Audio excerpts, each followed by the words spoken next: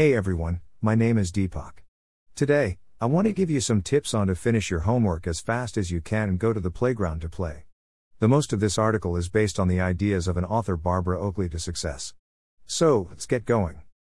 In this article, I'll walk you through some of the tips from Oakley as well as some of my tips that seem easy to me. Tip number 1. Hard start then jump to easy technique. This improvising technique is also developed by Barbara Oakley's A Mind for Numbers. It also explains a lot of homework-based solutions. Here's how you do it. Scan the whole assignment material. Spot the hard questions that takes a bit of logic and brain to solve. If you notice that you're spending more than 5 minutes on that particular question, then jump over to an easy question and come back to that question you were struggling on. You'll find that it's now easy to solve that question. This technique works on the fact that your brain works in two different modes, focused mode and diffused mode. Focused mode is where you concentrate on a particular question and try to solve it logically. Oakley's words go like this. Greater than diffused mode thinking is what happens when you relax your attention and just let your mind wander. This relaxation can allow different areas of the brain to hook up and return valuable insights. Diffused mode insights often flow from preliminary thinking that's been done in the focused mode. Greater than Barbara Oakley. The meaning here is to solve difficult questions you need both modes.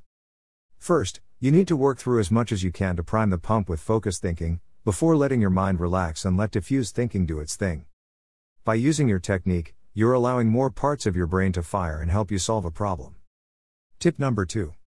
Record sample details. To be confident, you have to take notes and manage your working, have a piece of paper and pen.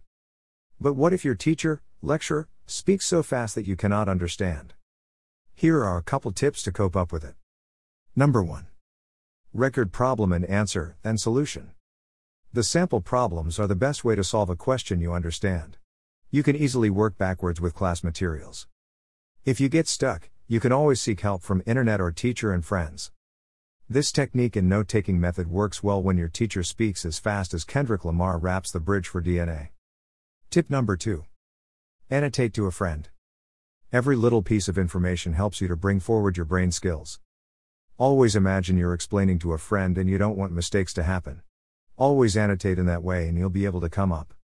Do homework in school. One thing teachers never told you is that homework should actually not be done at home. By doing your homework ASAP, you're able to work through the problems faster, by reinforcing the concepts to yourself. The best time is in class to do your homework. The rule. Following along does not equal doing. Theodore Roosevelt worked from 8:30 a.m. to 4:30 p.m. He just kept a rule to either leave a gap the whole day or stay on campus. Conclusion. To summarize, in class, finish up your homework and use the first technique mentioned. That's all for today's tips. I'll see you in the next study notebook. Cheers, smiley face, winking face, celebratory hands in the air, A-OK hand, victory hand.